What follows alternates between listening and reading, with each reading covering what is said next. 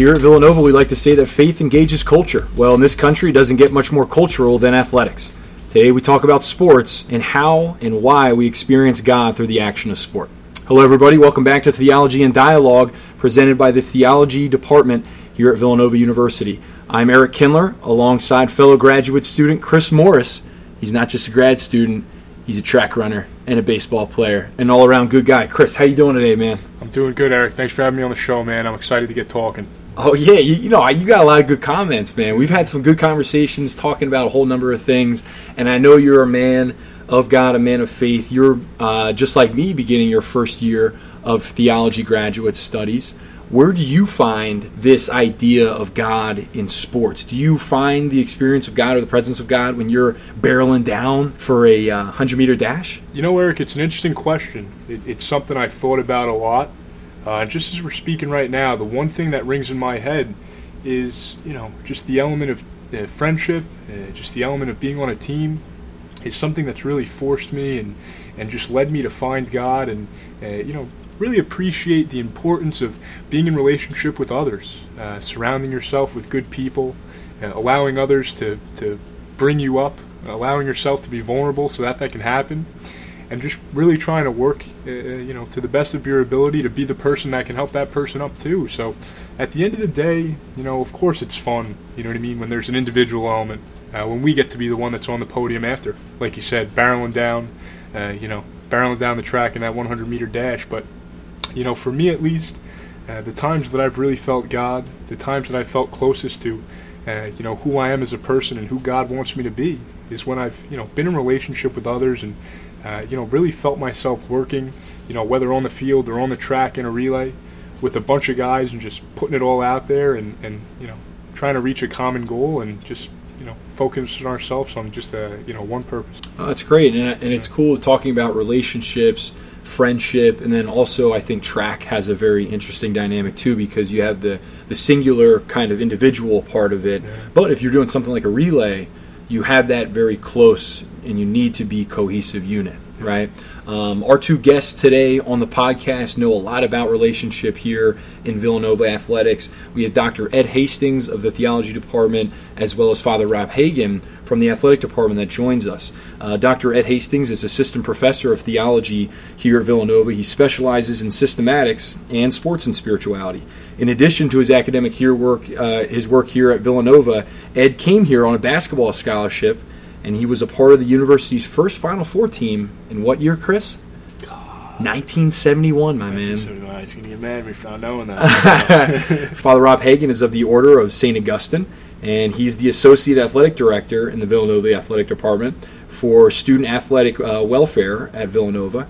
He also serves as a chaplain for teams here on campus, most notably for head coach Jay Wright and the men's basketball team. And Father Rob caught a lot of good and wonderful press, rightfully so, during the 2016 and especially last year during the 2018 run, for how he was kind of this wonderful symbol and example of, again, Villanova serving as this symbol of Augustinian Christian Catholic identity in the midst of a wonderful cultural event in March Madness. All right. So, what do you think of those two guys, Chris? You introduced me to Father Rob. You pushed me over to his office. I was happy that we did that because we wouldn't have this podcast episode if you didn't do that. So I appreciate it. Yeah, not a problem at all. If I'm not mistaken, I'm pretty sure the exact article was "Move Over, Sister Jean," who was another influential figure in her own right during the tournament last year, because Father Rob's here. Or there's another Sister Jean at Villanova, and his name is Father Rob. And I had class with Dr. Hastings. It was actually called Sports and Spirituality, and Father Rob actually came and spoke as a guest speaker.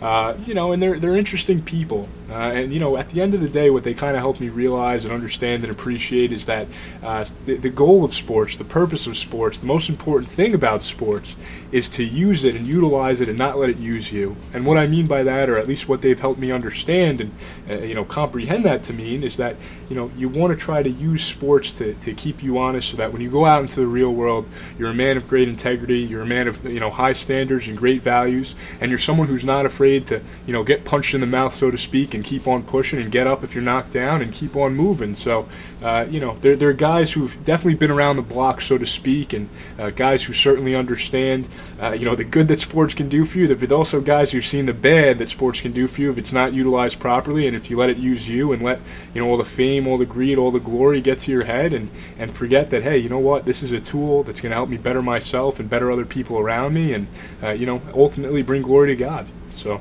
yeah, there's so many, existential human questions about how sport can bring out good and bad, but then, of course, when you start bringing the opportunity to experience and express God, it's like a whole new thing. And this is like a, like I'm a kid in a candy store with this conversation, man. I know both of us have our research interest in sports and spirituality.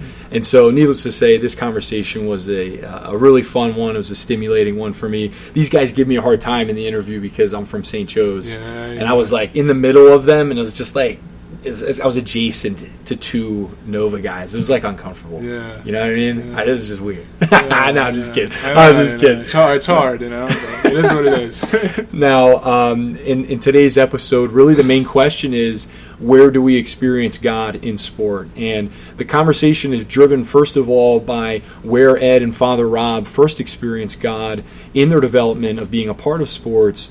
And then basically Father Rob gets into his participation in the men's basketball team and how Coach Jay Wright really develops a culture and how important that is. And then we get into some really interesting and I think important conversations because so much of theology today is liberation theology, rightfully so, a hermeneutic of the oppressed, asking how is society really serving and how are we as individual Christians critiquing and trying to work for justice for people who have not been given equal rights. And in a lot of ways, athletics here, maybe on the campus of Villanova, propagates those kinds of injustices in many ways. So we talked about that and just had a great conversation in total. So Chris, without further ado, let's get into this, but any further comments before we welcome Father Rob and Ed? No, man. I think it's going to be a great show. I'm looking forward to it. All right, Theology and Dialogue. Let's get to it. Father Rob and Ed, thank you so much for joining us on Theology and Dialogue. Let's get into this. We were already talking Villanova hoops before here. Guys, I want to know, because the main question about this discussion is where you find God in sports, maybe where you eventually find God in something like Villanova athletics. Tell me, what is your personal story, connection to sports? Ed, I know you were big into basketball your whole life. Father Rob, I'd like to hear more about you. What's your story behind sports, and where did that lead to perhaps finding or experiencing God in that experience? Mm-hmm. Well, I mean, Eric, the first thing I think about is you asked that question. I have a lot of because I do teach a course, Sports and Spirituality. How do you find God in sports? But I think that the first thing that occurs to me is when I really had to look deeply into my life, when I got hurt here as a sophomore. So we could not play as freshmen. So I was playing here. I was a point guard.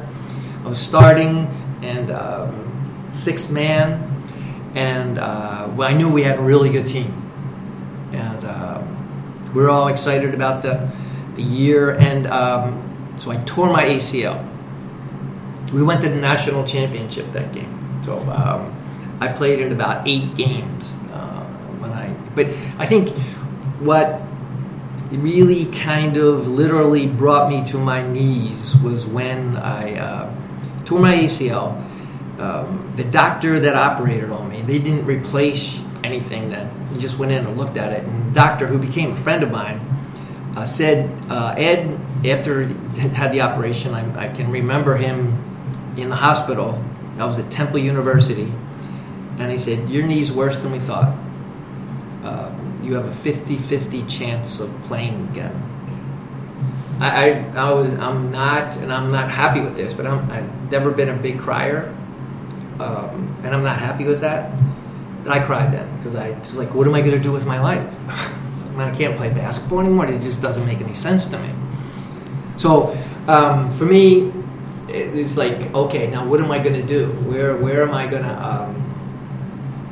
What's my life going to be about if I can't play again? No, I did play my junior, senior year, thankfully. But I had to deal with that question. What happens? Who am I if I'm not a basketball player? What am I going to do if I can't be involved in basketball? And I think that kind of woke me up and said, okay, what is life about?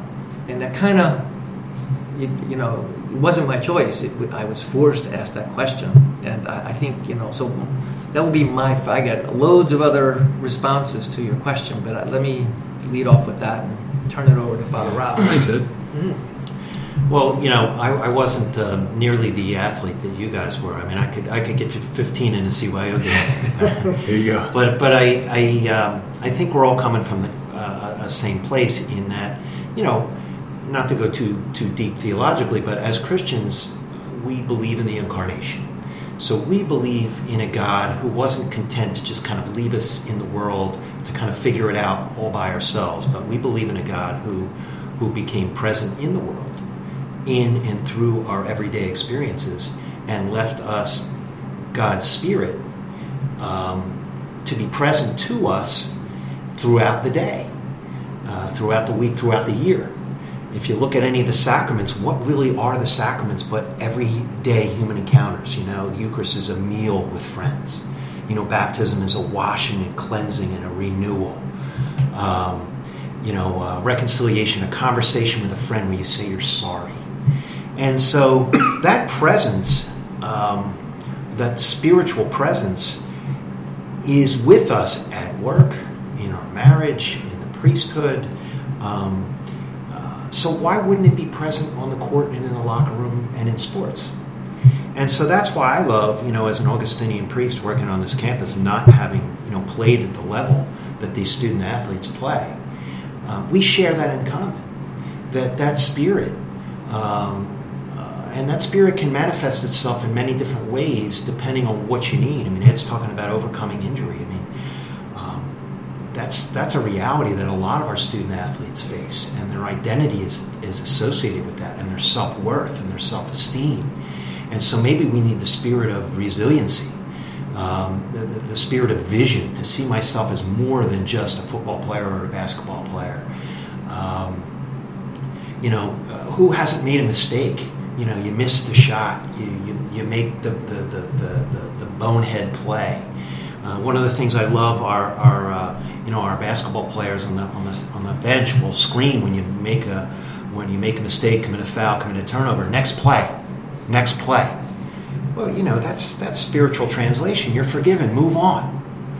And so I love having the opportunity to be a part of that and maybe help people recognize that spirituality and their faith isn't something that, you know, we just do on Sunday and then we leave it, you know, in church the other 6 days when you're playing games and you're traveling and you're going to class and you're taking tests and your girlfriend breaks up with you.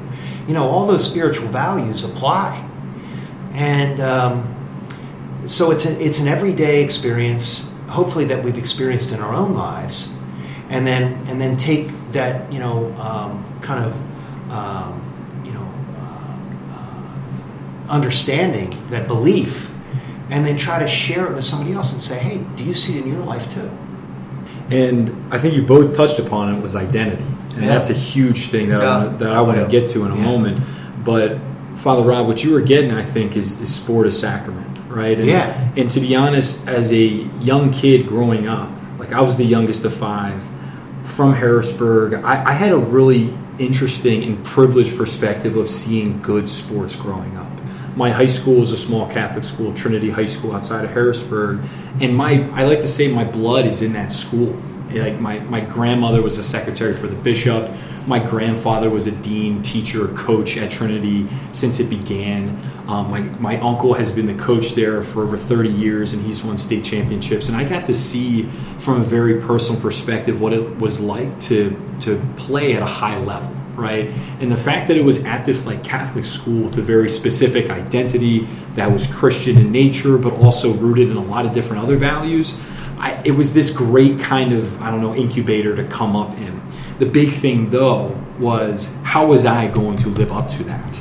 If I saw my oldest brother go 32-0 as a junior and only lose to a guy named Jerry McNamara who won a national championship less than a year later, that's my standard I need to hold up to. And if I'm not a Division I athlete at the end of my high school experience, I failed.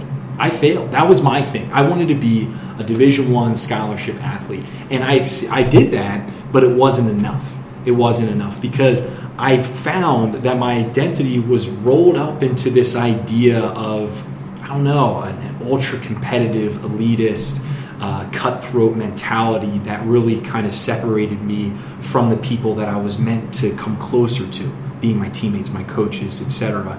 So the only reason that I played basketball at St. Joe's was an experiment, really. I played at Canisius, left forever in my mind, and then I found Coach Martelli and the other coaches, and they gave me a shot, and I wanted to know, was it possible to make sport this outward sign of an inward grace? How could this very secular, even vulgar enterprise, right, be something of the Spirit? And I found it very difficult at times. It was this great social experiment in my mind. I don't know if it was an appropriate thing to do as a 19 or 20-year-old, but I did it because when I was a senior, I was jaded, and I didn't really know how to do that. And as a coach, I still am, so I'm trying to figure that balance. So I'm saying this because I want to know what you guys think. How can we make sports sacrament, or how can an individual who is playing a sport experience the sacramental livelihood of the incarnational Christ that you mentioned, Father Rob, or the immanence and presence of God, even the transcendence of God that we have on the daily life? Where do you guys find that, or where could you think athletes could experience that in their daily lives while playing? Yeah, I think what you're talking about, Eric, is culture. And so, the first thing that, the first thing we say to a recruit isn't, you're coming into the incarnational sacrament of basketball here. But if you back it up and translate, those core values that we share here are really applicable.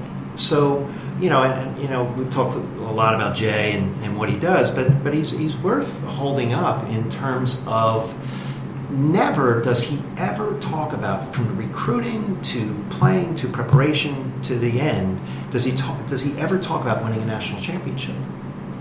And so, we all know what sports can often get reduced to, about winning, who gets the trophy, who scores the most points, who looks the best, who gets on SportsCenter. But when it doesn't have to be that way. And when you have a culture that says, we play for each other, we play for those who went before us. One of the mantras we used in 2016 was, our humility is our strength.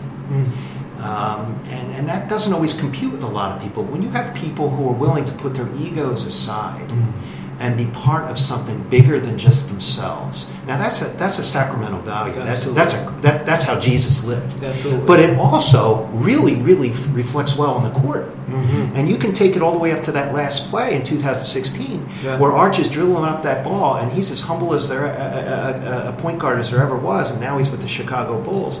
And everybody wants to take that last shot, except his brother was open. And so he had the humility to give it up and let the chips fall where they may and not take the shot. And so our humility is our strength. Our brotherhood is our strength. Our willing to sacrifice for one another is a strength. So this is the kind of culture that you can either embrace, or you can embrace kind of a worldly, secular way to do it. And, it doesn't mean you're going to win every game. But it can be fulfilling. Mm-hmm. What I'm thinking is that the idea of it's not all about me and how significant that is. And I think, Jay, absolutely. I could certainly, what Father Rob is talking about with Jay, great examples there. Now, other examples that I can think of, I use Phil Jackson in class. Some people don't like him. I like him. I do, and and his thing is teaching, and he's talking about professional sports, and he's talking the teams that he's had that have done well. They loved one another. Now, what does that mean? Well, it's kind of what Father Rob is talking about. It wasn't all about them. They had something. It wasn't only about winning. There certainly was concerned about winning, but they were concerned about playing together, and they play a triangle offense. No need to get into all that. But and probably everybody runs a version of motion offense. No need to get into all that. But it's built on, it's not all about me. And if you can, although he's not the one who made this up, I have to say that Father Donahue used this. It's amazing what can happen when nobody cares who gets the credit. And it was after the 2016 championship with Villanova. But Phil Jackson teaches that way, that he knows. And he what I really like about him, everybody says, he had great players before he came there, and he did. But those teams weren't winning. We had the Bulls with Michael Jordan. Michael Jordan was leading in the NBA in scoring, but they weren't winning.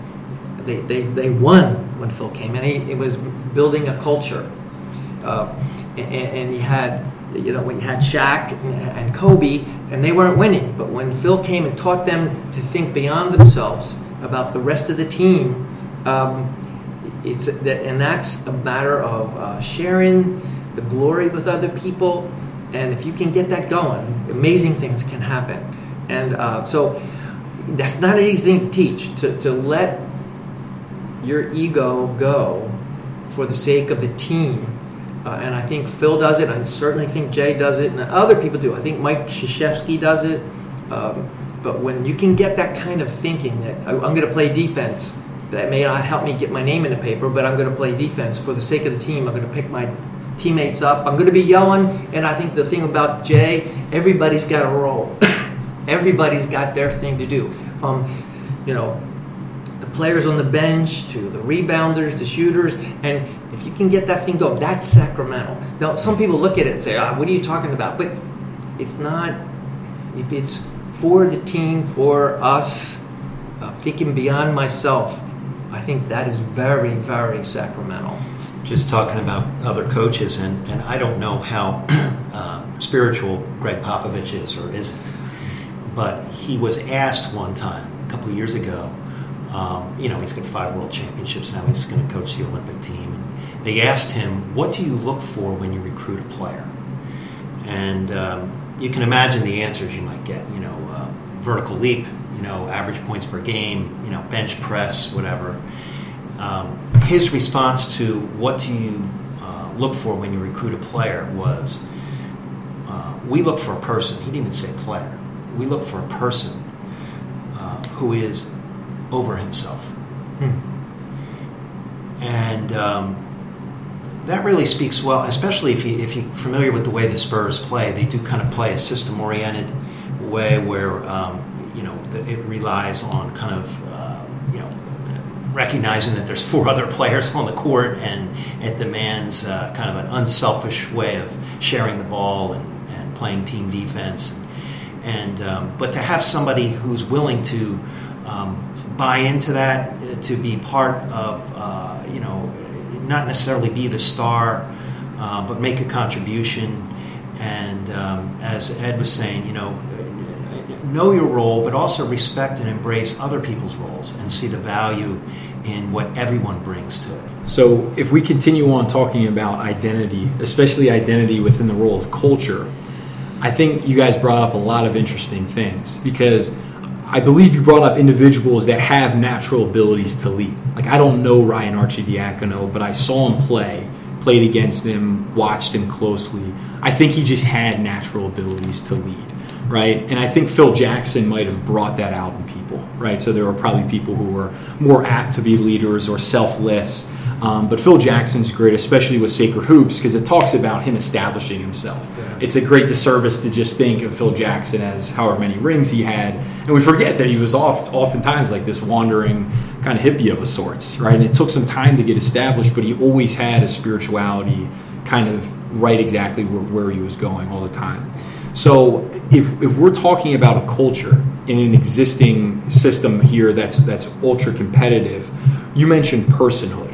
Right? What can coaches or people like yourselves, right? So you're the chaplain, Father, Ed, you work directly with students.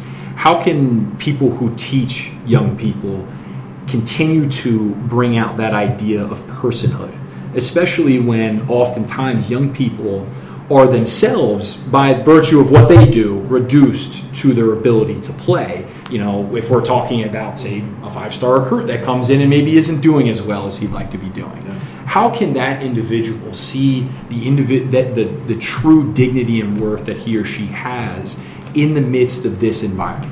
I think what I would go back to my experience that forced me to say, who am I beyond a basketball player?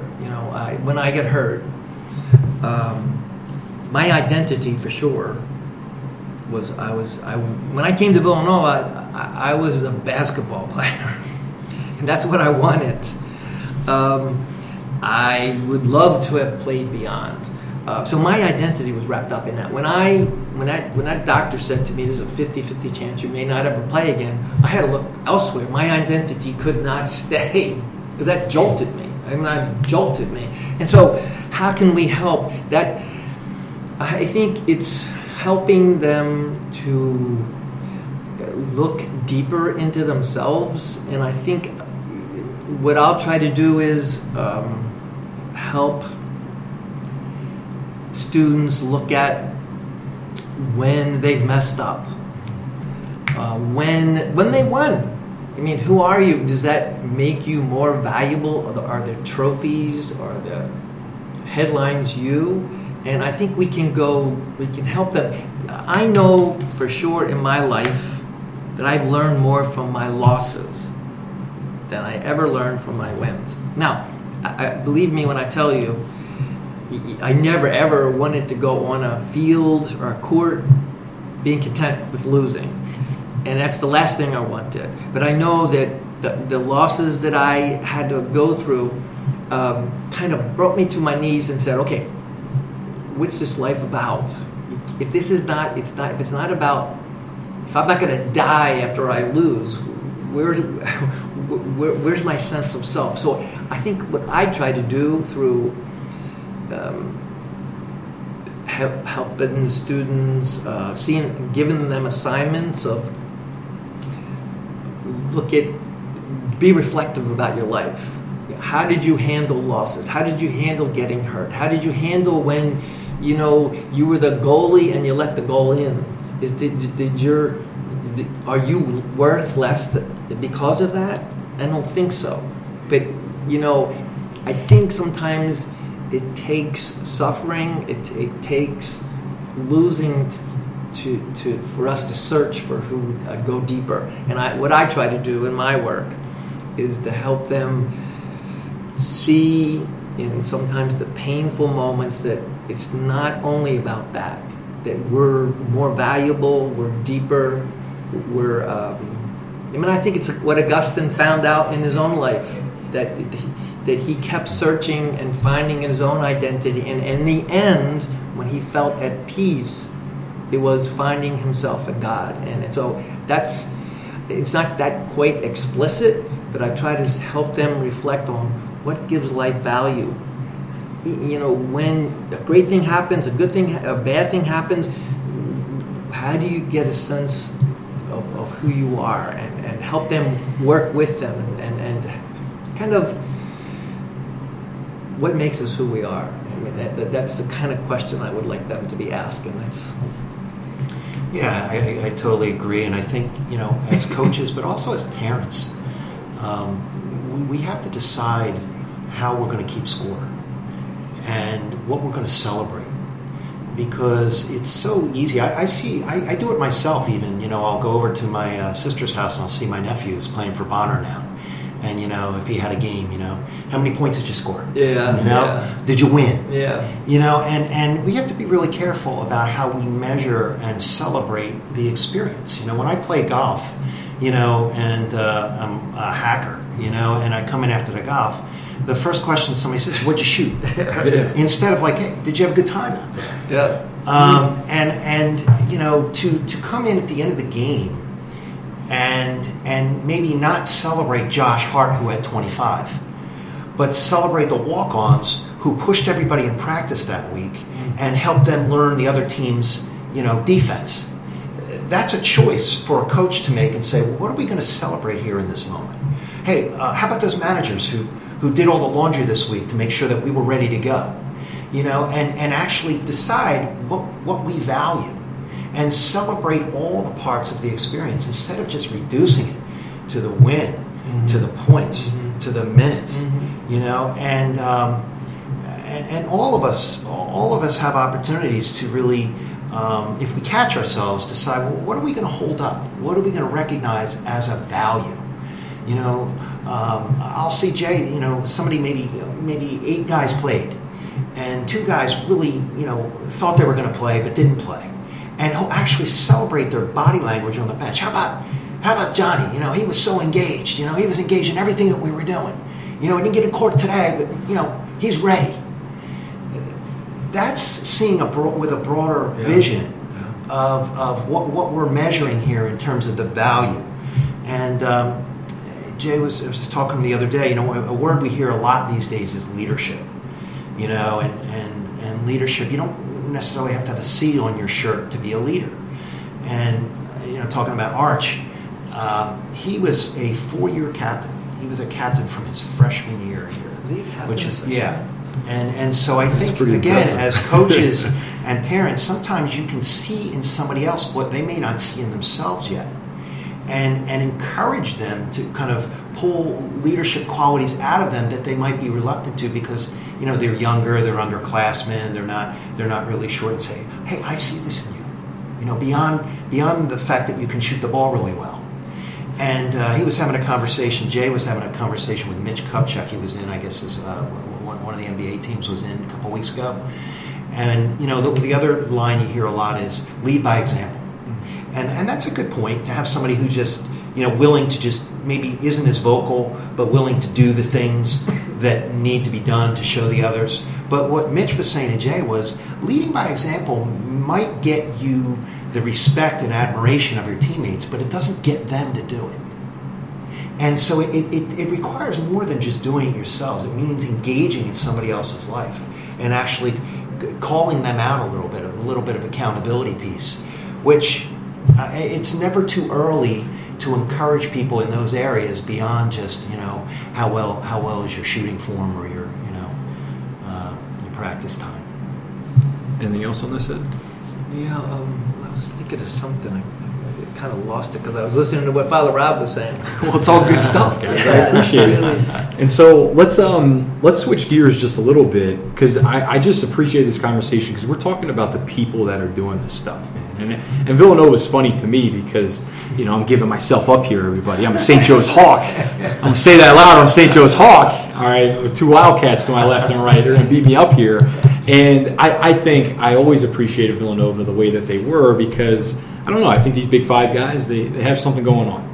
Phil Martelli and Fran Dunphy will go against each other for the last time on Saturday. Oh, and is it Saturday? Yeah, and apparently just being asked about it, Coach Martelli got choked up about it because I've met Phil. I've met Fran Dunphy in passing a number of times, and he just I don't know. He just seems like the kind of salt of the earth guy that he just is Big Five basketball, and I know Coach Martelli is, and I was fortunate to be a part of that. So, with that being said, I say this with a heavy heart because for how much I love sports, I have a great ambivalence towards it because there is so much good in it because of the people.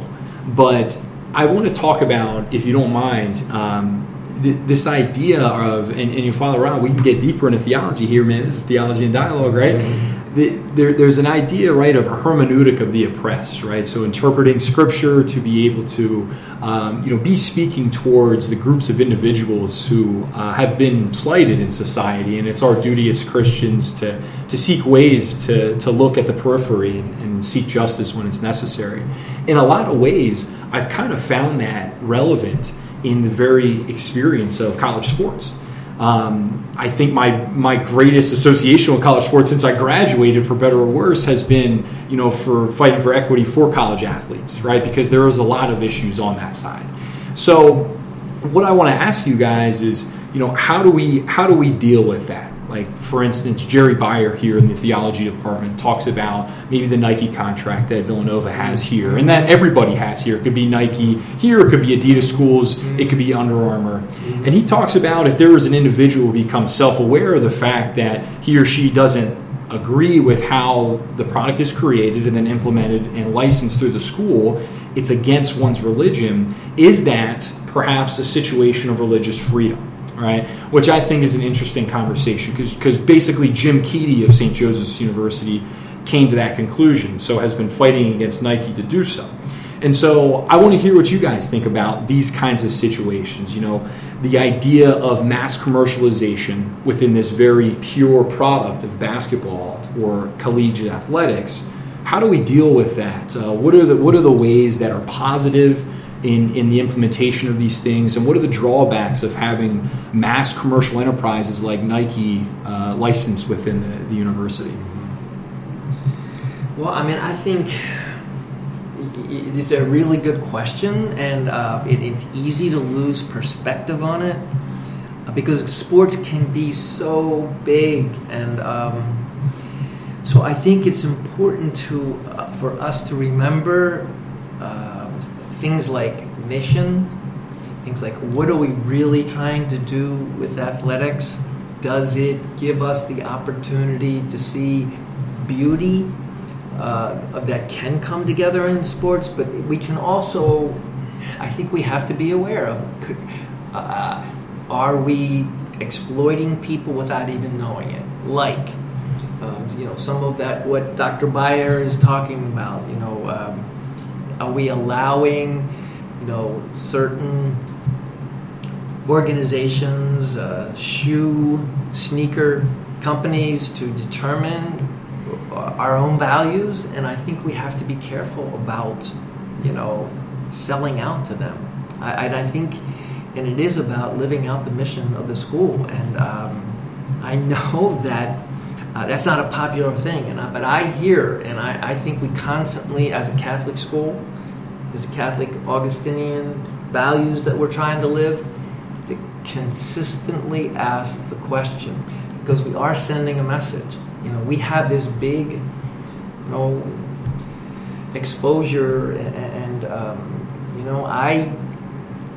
I think, not to get off on another topic, but the Kaepernick thing, I respect him for what he did, and to use, he's got the spotlight and be able to speak a message, and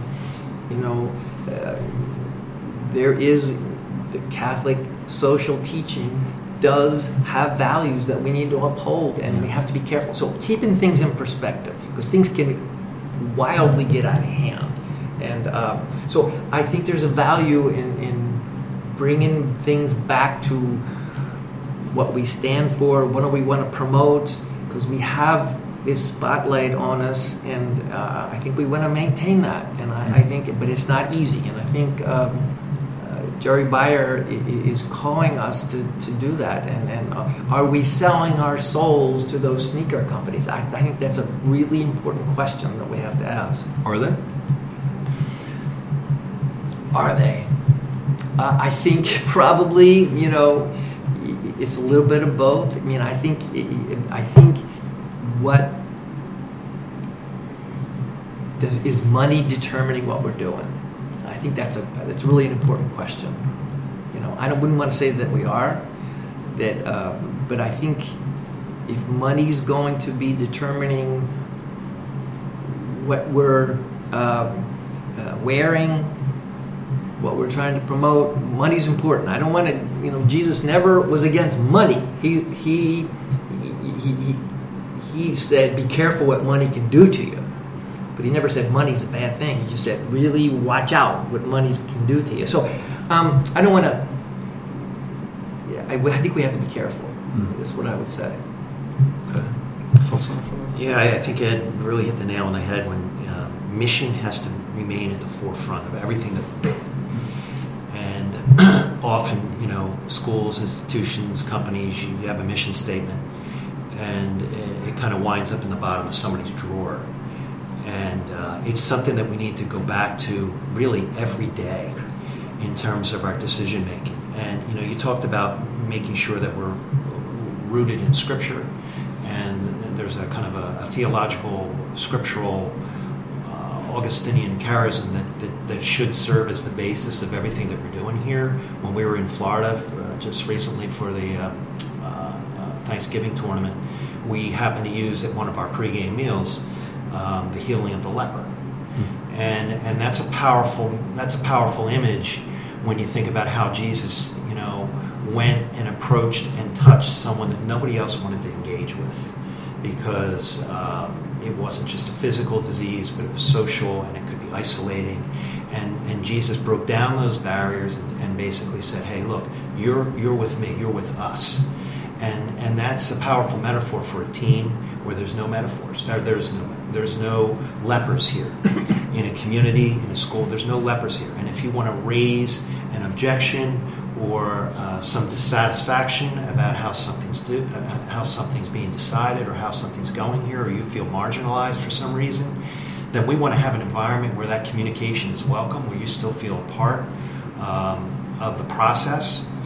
And quite frankly, that has happened. And in the last couple of years, we have had people march into Father Peter's office who have issues with our Nike contract, with the Workers' Rights Consortium, with the Hansai factory in Vietnam, and the working conditions that are present in part of the production of the apparel that we wear and that we use and that we sell. And Georgetown held a conference where many, including ourselves, members of the Big East Conference, went and spoke and talked, as we are right now, about the tension that we feel about this issue. And there is a code of ethics that runs with these contracts that was, Nike was asked to go back and recommit to, and we put a couple other things in there in terms of ensuring the conditions that are in these factories where we kind of take this apparel from. Did we solve all the problems down there? Probably not. But it's that kind of awareness and open communication and recognition that if we don't keep our mission at the forefront of this thing, it can easily be about exposure and TV and money, which, quite frankly, we benefit from. Mm-hmm. So we have to be honest there, but we have to do it with integrity, and we have to welcome points of view that might challenge our bottom line. It might challenge what we sell in the bookstore, and be willing to, really stand on those lines because we're committed to our mission.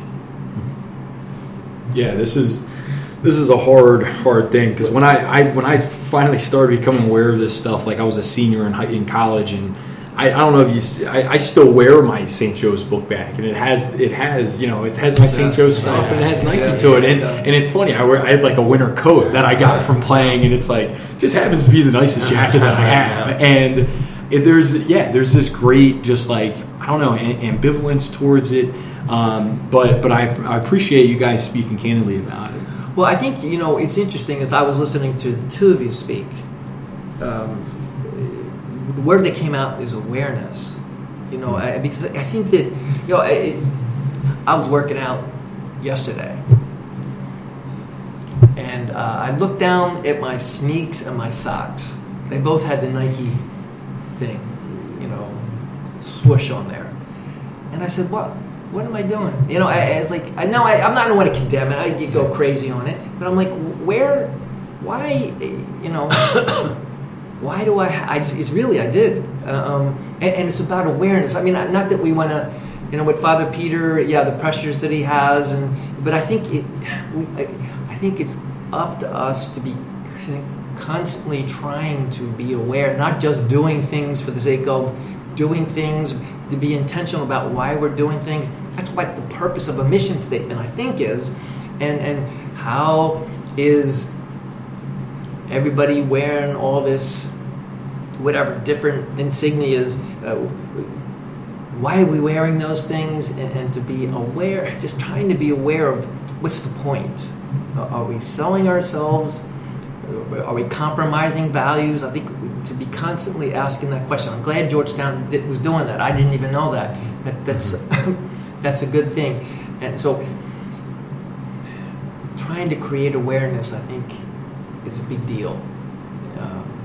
Anyway, that's what I thought of. Yeah, awareness is great, and then you got to be able to sit and discern what That's you're right. going to do with it. You got to do something with it too. That's right. And that's uncomfortable. Because It we is. might as well just throw out all our clothes then. If that's, you know what I mean? Seriously, if that's the situation, I can't tell you how many things. If we're going to talk about like big sports companies, that's like all my clothing. I know. Right? So what do I do? Just like throw out my whole wardrobe? Really? It's Right? my winter jacket. Yeah. Yep. So what do I do? I mean, I love Alta Gracia, but like I don't think Alta Gracia makes sneakers or whatever. The big thing that I've come to the conclusion of, it's not so, and this is the most practical in my mind, it's not so much right now the wearing of the product, but the ability to choose it.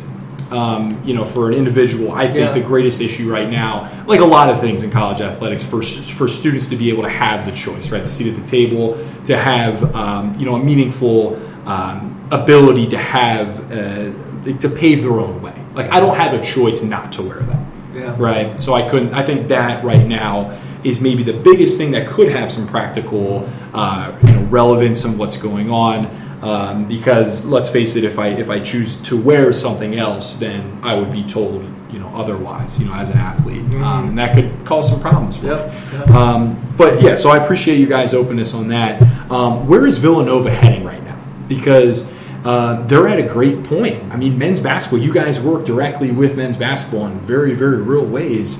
2 national championships in 3 years. Incredible. I mean, mentioning 2016, like, Father Rob, man, I knew those guys. I didn't like those guys, all right? But my last meaningful game of basketball, yeah, I remember this. We were in Buffalo. We just lost to UConn. I'm walking off the court, and I see stupid Villanova waiting to go out on the court. You guys had them, too. Remind me about it, man. They had them. I was fearful of being seen. I'm serious, and I talked to Jay about this, and I talked to Phil Martelli about it, and he said, "You're right." That could have easily happened. We were. And I just remember walking off the court. Oh my God! And they were standing there. I guess you guys were like in the locker room adjacent to ours, and you were waiting. And I was just like looking. I was like, "Done." I remember that. Stupid Villanova. And so I, though, really, really appreciated all those guys because they were cool, man. They were. They nothing phased them. Nothing affected them. I saw them play St. Joe's the next year, and everything that the Hawks threw at them, it didn't matter. It didn't matter. And someone like, we haven't even mentioned him yet, but Dante DiVincenzo, I think, emulates a lot of the values that we've talked about. For sure. He was really, really special. A Salesianum guy, right? So Villanova, they've done great. They rebuild the pavilion here, a new venue. You're rebuilding basically a whole town across the street, right? I'm sure there's a lot of great interest within the university. How does Villanova capture this attention and take it to mission, right? And how can it continue to use something like, say, men's basketball to bring out an idea of mission that's rooted in the 3 Latin terms of veritas, caritas, and what's the last one? Unitas. Unitas. Okay. All right. So I knew 2 of them. Very good. Just a quick aside. I did Latin once. Just a quick aside on What's that, that? on that point. So we have Veritas, Unitas, Caritas on the archway in the football stadium. So the Unitas is right on the front as you come in the stadium. Oh, I love that. And opposing football coach, he's all football mentality, and he says, did Johnny Unitas play here? Johnny Unitas. That's good. Nice, man. It's a little comic relief here from Father Rob. Nice, man. I'm going to put in a dance in the background for you there, man. That's good. Johnny Unitas. There you go. But we, the good thing about Villanova and St. Joe's and LaSalle and Newman and a lot of these just Catholic Christian mission-centered institutions is we don't have a monopoly on these values. We share these values, and we didn't come up with them yesterday. And so, we have a tradition and a legacy and a history of trying to do and stay true to these core values long before we won in 16 and 18, long before we won in 1985. And so that's really what it is sure, academics have gone up and our facilities are incredible and our sports teams are successful and we're trying to grow the endowment and all that. But in a lot of ways, the playbook won't change. and that is, are we staying true to who we are? Are we building community? Do we take the student part of student athlete seriously? Do we understand that there's a service component to this way of life, that there has to be a give back piece, that it can't be just about winning championships and graduating and going on and making big bucks, that there's a belief in serving your brothers and sisters, and as long as we're committed to that, then let's be successful, because that's going to give us continue to give us a platform from which we can serve a greater good. And that's why it really excites me to see a Jay Wright or a Father Peter or a Dr. Hastings or a Joyce Russell in the business school, people who are in very key positions, who are not just trying to advance their own department or their own team, but trying to advance the mission, so that wherever we find ourselves, whether it's in the theology department or in the business school or on the court, we use this platform to advance and promote these values in a world that I would say is really hungry and thirsty for those values. And it's not something that you're necessarily seeing on the front page of Time Magazine or in the New York Times. But if we're a player in the world and we're relevant, on Wall Street and in the NCAA tournament and wherever else people find themselves in competitive environments, and we bring these values with us, now we have a great opportunity to sell it to a wider audience. Well, I'm thinking, I certainly absolutely agree with Father Rob's statements there. We have an opportunity to teach because of who we are, I think, now. But again, this didn't just come recently. It's been coming. That we have an opportunity to teach that these Christian values. Jay has been in my class too, and that what he brought with him was the bracelets of humble and hungry, and to see that you have somebody that's winning national championships that's talking about being humble. No, hungry, absolutely. We're going to be aggressive, we're going to be fearless, but we're also going to be humble. And to say, that humble humility is, Augustine was using those words way back, 1,700 years ago, 1,600 years ago. And that's not just a church word, that how I treat my teammates, how I treat my opponents, how I treat the younger people, to be of service. I think we have an opportunity to show that Christian values can make a difference in the world. We can easily lose sight of that, lose perspective. But see, we have a chance because of what we've attained. I guess that's probably not the right word, but people are looking to us. To can we win with humility? Can we win and not lose our heads? Can we achieve and yet maintain a sense of sports are valuable? And I don't want to come across as a purist, but I love sports, and I'm sure we all do here. I grew up with it, and I believe that I've learned a lot about life through sports. It's not the only way to learn it. You can learn it through theater. You can learn it through arts. For me, my learning, a lot of it came through sports. And mentors that I had taught me that it's not just about me. It's about my teammates, and I can forgive them. I can learn forgiveness on the court. I can learn what it means to die and lose on the court. I can be messed up, and I think that's what I'd like to. And not just, by the way, in basketball. It's in all these other sports too. So that's why I totally love teaching sports and spirituality. It's my It's not the only way by any means, but it does. It's a big. Sports are huge in our lives. We wouldn't be sitting here right now. But we can also learn life lessons and also spiritual lessons through sports, and that's why I am doing what I'm doing, and I think we have to continue to. I have to continue to remember that. Why am I getting so upset that the Eagles lost? Why am I getting so upset that the Flyers can't win a game? I have to say, why do I take it so seriously? And I do, by the way. There are more important things in that, and that's what I want to maintain, and I need to do that in my own life. Anyway, it's I guess it's probably about awareness too. And about those Eagle things, there might just be better teams out there, right? So, sorry, Philly sports fans. Yeah. Just saying. All right. Well, in any case, Ed, you mentioned your class. This was a great conversation. We'll let you go and continue that conversation, doing the good work that you do at your class in sports and spirituality. Father Rob, Dr. Hastings, thank you so much for joining us on Theology and Dialogue. I hope this conversation was as enjoyable for you as it was for me, because this was great. It was. This is great. Absolutely. Time goes like that. It did. This is great. Well, again, thank you, gentlemen, and we'll talk to you soon. Okay. Thanks, Eric. Thanks, Eric. Thank you again to Father Rob and Ed for joining us on Theology and Dialogue. Chris, such a great conversation. It was one that was really special to me.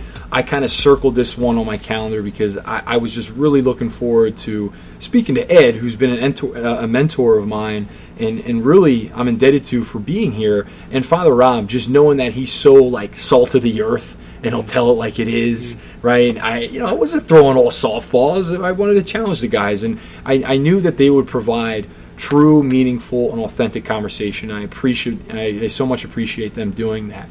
So, Chris, any final thoughts here in the concluding remarks? I am especially drawn towards Father Rob, who actually talked about this right when we finished listening, or recording rather. He talked about a situation in which on Holy Thursday during the NCAA tournament, in alluding to Jay Wright's culture, right, and listening to the presence of God and being an image of Christ, through the Augustinian mission and the basketball team, they washed each other's feet before their game. I think they played like Miami or something. And I could just imagine these guys, I thought that was kind of cool. Imagine on a Holy Thursday, you're sitting down with your teammates at your team meal, and before you go out and play the game, you wash each other's feet in the spirit of the apostles. Absolutely, man. It's just one of those things, especially in March in the NCAA tournament. You can't get by on talent alone. And I remember when Father Rob told me that story for the first time, the big emphasis he put was on just the eye, the look on those guys' eyes. After they did something like that, you could tell they were full of humility, but they had the eye of the tiger. And there's nothing else like it. You know what I mean? You get down on your hands and knees and you're washing someone else's feet, and you realize, how small you are, but at the same time how important you can be if you really go out and, put forth an honest effort and try to be the best person you can be. And, one good deed, no matter how big or small, will ultimately make a difference. But it was just a great story to hear because, you hear, about all these guys who have all the talent in the world and, they're jumping over the rim, they're doing this, they're doing that. But at the end of the day, it's going to be the guy with the, a good head on his shoulders, just a beating heart and just a spirit, you know what I mean? A spirit that's willing to fight and a spirit that's just, eager to get out there with his, either his brother or his sisters. So. It's fantastic, man. It's fantastic. Like I said, this was I was like kid in the candy store for this kind of conversation. And Theology and Dialogue has done its third conversation. This is our third dialogue of the semester. All right, we're indebted to Jacob Given for handing the reins off, and I'm happy because Jake encouraged me when I started doing this to get different people, to get different ideas out, but also get people and ideas out there that I know well. And sports is for better or worse, that's what I know well. And I think again, for better or worse, there's such ambivalence towards sport, rightfully so, especially here in this country, maybe even in collegiate athletics right here on this campus. But just hearing Father Rob and Ed talk about Villanova, even if I'm from a rival school, it just was really gratifying to hear that because there is something of the spirit that was truly a part of what they were talking about. They definitely are the best in the business, and it takes a long time, I feel like, to reach their level. But like you said, man, this is just an awesome thing to have, and we're so grateful to have them on this show. And I really hope it only gets better from here. Although it's hard to think that that's even possible after you have kind of two harder hitters like that. But it's been great. So. I feel you. If you guys like Theology in Dialogue, please give us a subscription.